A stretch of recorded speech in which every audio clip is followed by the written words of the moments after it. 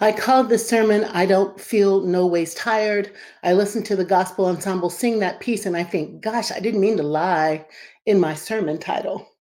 I actually do feel tired.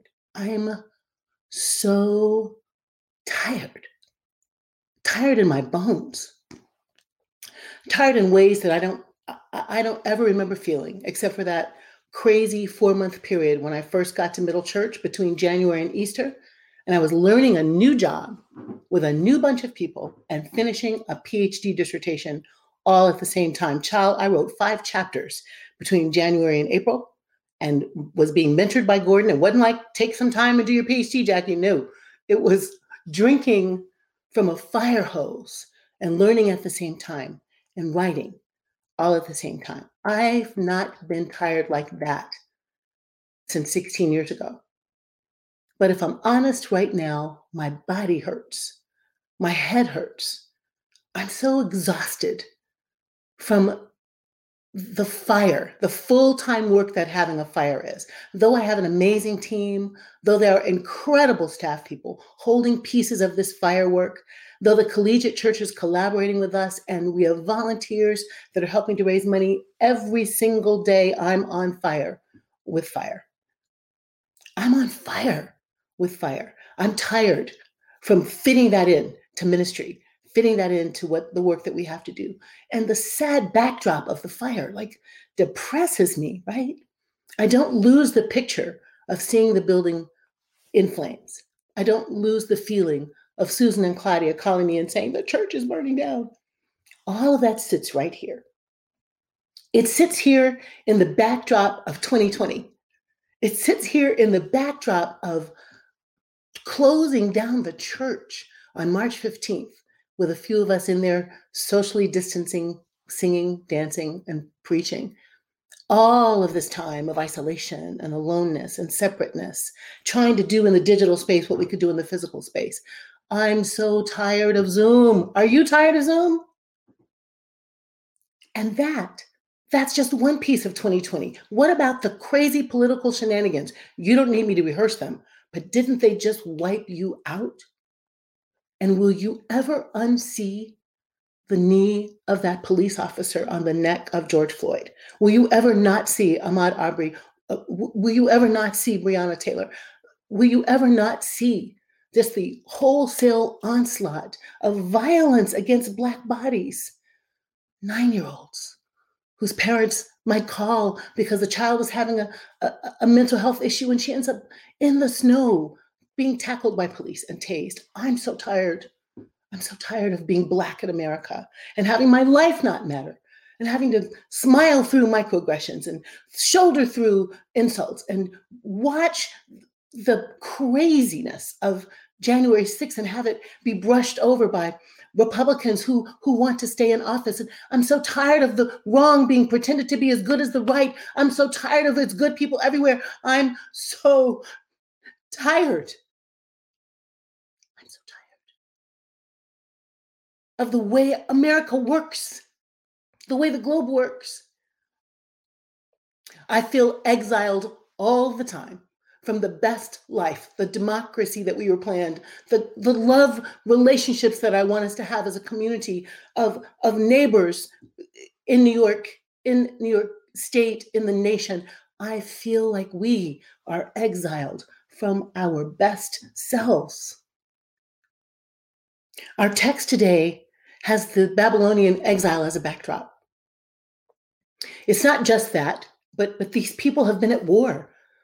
They've been at war with the Chaldeans. They've been at war with Babylon. They've been captured and taken the best and brightest of them away, leaving the ones who really couldn't fend for themselves, the weak, not the artisans, the underskilled, the people on the margins at home. The Israelites go to Babylon. They become a little bit like Babylon. They become a little curious about the gods of Babylon. And the ones left in Jerusalem, the ones left at home, they struggle. And then the remnant returns, and now we're in this culture of mixed messages. And whose God, actually, are we worshiping? When Isaiah writes this text, or whoever in the Isaiah community writes this text, they're writing directly into a question, a conversation about who is God, these tired people, these exhausted people, these people who have experienced xenophobia, these people who are exhausted, like we're exhausted, of the way racial dynamics work, of the way class works, the way enmity works, these tired people, they're curious. They're wondering, does God still exist? If so, does God hear them? If so, does God see them? Where's the evidence? And you can tell there's been conversations about other gods because Isaiah is saying, look, hey, that astral god that the Babylonians worship, that God, the God you think that's in the stars, this God, our God, the one true God, this God who created you is the same God that created the stars and flung them in the sky and knows each of the stars so intimately that God knows when one of them has burned out. This God, our God, the one true God, the God that heard your cries and rescued you from bondage, the God that understands your suffering and heals you, the God who has forgiven you for the trespasses that got your behinds in trouble with Babylon. That God is an awesome God and knows you and loves you and is here and present to you and with you. This God, the one God, the one God never gets tired, though you are tired. And the one who knows this God, though they trip and fall, though they feel exhausted like I do, they will renew their strength and rise up on wings like eagles. They will run and not get weary. They will walk and not faint. This God can energize you, can re-equip you, can find you in your fatigue and resuscitate your soul. God, how I need that word today. I need today to remember that I am not by myself. I need today to remember that I have a community of faith that when I'm exhausted holds up my arms, reminds me that it's going to be okay. I need to notice all around me is evidence of love and support and kindness. And I need to articulate for my community that because we are tired, because the nation is tired, because the globe is tired, we too can be distracted, like Israel, by rival gods. No, not the astral god of Babylon. We're too sophisticated for that. We're not creating idols like that. But our hearts can be captured and tricked and fooled into being guided by having the worldview of other gods who want to claim us, gods like fear, like xenophobia, like heteronormativity, still a God that can't get with the non-binariness of some of God's people. We can have ideologies that capture our imagination, that somehow our wealth is more important than someone else's poverty, that somehow Jewish people created lasers that started the fires in the wilderness of California. Come on. We are more subtle now, but still Christianity traffics in different gods. And in the guise of having a personal relationship, does not look past the individual salvation and think about the whole community of faith. I invite any of you to look up where in the Bible it says, have a personal relationship with Jesus Christ in order to be saved. Christianity splinters around which God, which Jesus we have allegiance to. In our exhaustion, we can fall prey to being individualistic as opposed to a community of faith.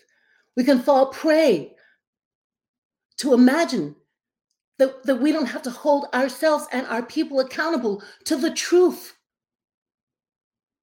that this nation is languaging around the old time religion called racism.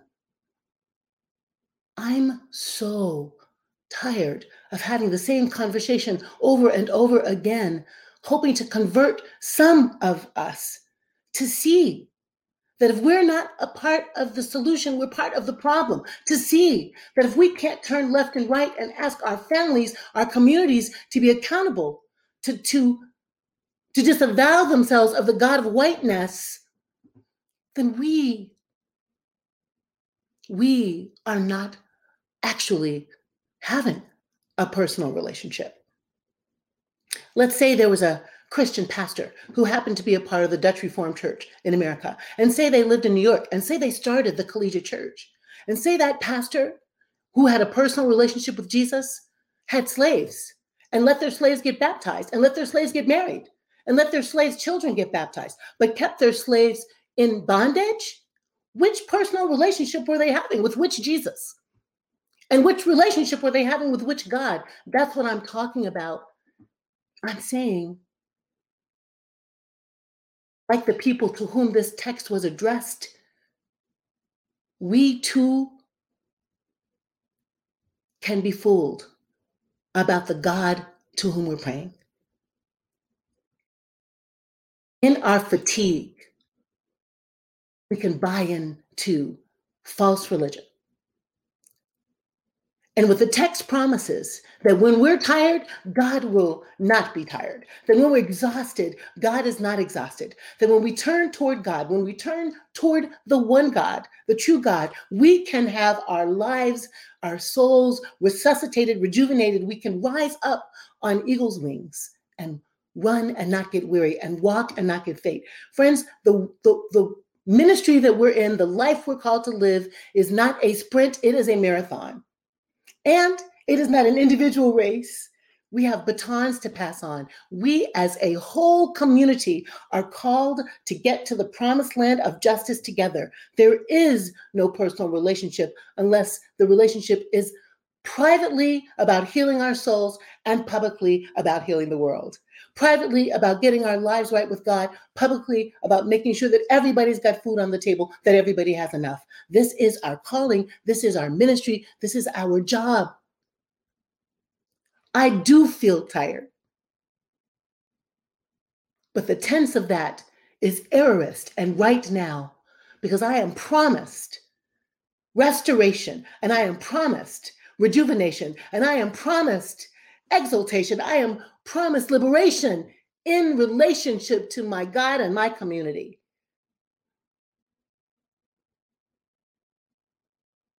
Let us run this race, this marathon race together, following a God who wants to relate to you and me and to all the people, who wants our freedom and liberation and theirs as well. This is the religion of Yeshua ben Joseph, our mentor, our model, who keep us running on the race. Amen.